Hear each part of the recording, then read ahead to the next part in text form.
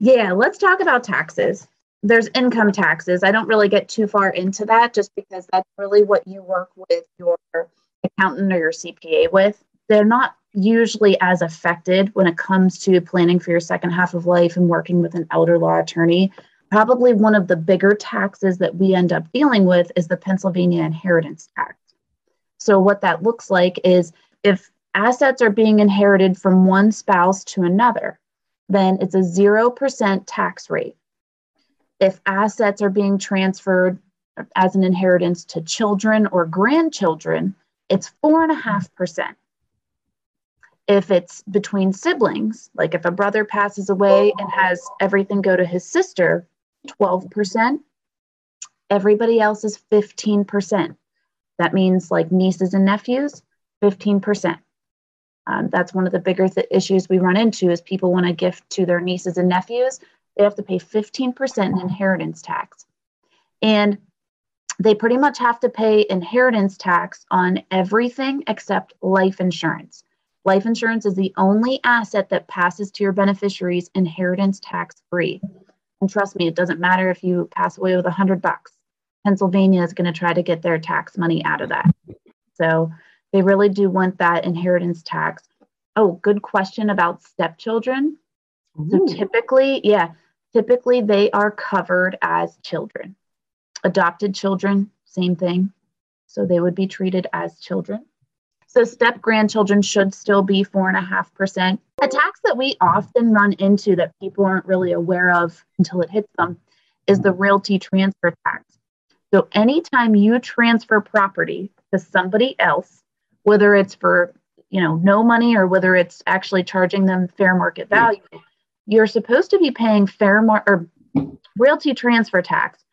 Typically, it's about 2% of the value, the fair market value of the property. So there are some exceptions to that. Children, grandchildren, those are some of the exceptions, sometimes siblings. But nieces and nephews are not an exception. Stepchildren are, step-grandchildren are not. If you would transfer them property, you would have to pay a 2% realty transfer tax.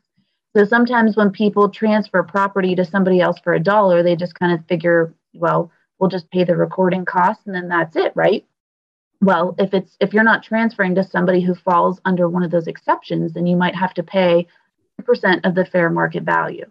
Do you expect children's inheritance tax to go up soon? I have not heard anything at this point as far as the inheritance tax going up. In fact, I feel like states are actually moving away from inheritance tax if they can. So I don't believe that will be going up anytime soon. I don't hear of anything in the works. There's another estate tax, though. So we talked about Pennsylvania inheritance tax. There's also federal estate tax. A lot of people throw around that I can gift up to $15,000 per year, right? And that might be something we want to touch on too, Kristen, would be the Medicaid gifting. But I can gift up to $15,000 without any taxes or anything, right? What they're talking about is the federal estate tax. So really, this doesn't apply to most people, but I just want to cover it because I know it's a question that I often get asked. So federal estate tax means that if your state is currently over $11 million when you pass away, the federal government is going to tax everything over that amount at a 40% tax rate. Where the $15,000 comes in, it's actually $16,000 now. A lot of people, might have tried to hurry up and gift all their $11 million before they passed away. Well, the federal government goes back and tracks all those gifts that you've made that are over $16,000, and they keep track of those. So if you make gifts over $16,000 during your life, that doesn't mean that you're going to be taxed for those gifts. It just means that you're supposed to file a gift tax receipt so that the federal government can keep track, so that if you pass away with close to $11 million, they can go back and say, well, you made this, this, and this gift. We're going to add those all up and try to tax you for it. But so at the end of the day, the federal estate tax at this point does not affect most of us. So I'd just like to cover that. There has been some talk about that federal estate tax exemption going down to about $6 million. Nothing has actually been done with that for a couple months now. But what that means is if you don't have assets close to $6 million, then you still don't have to worry about it. And it's $6 million per person, which means $12 million per married couple. So capital gains tax means that if you purchase, a lot of times we run into this with real estate, but if you purchase real estate, let's say you bought it for like $50,000, it's like a cabin or something like that you just use for recreational purposes. Well, if you go to sell that cabin a few years later and you sell it for $200,000, well, you have $150,000 in gains.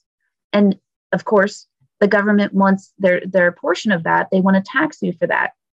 So what you end up paying is about 15 to 20%. It depends on your tax bracket, but about 15 to 20% of the value, the increase, that 150,000 in my example, you'd have to pay a 15 to 20% tax on that.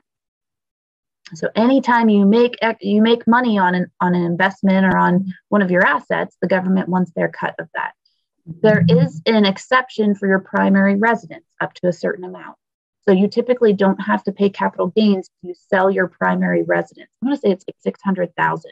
You can sell it up to that amount and you don't have to pay capital gains on your primary residence.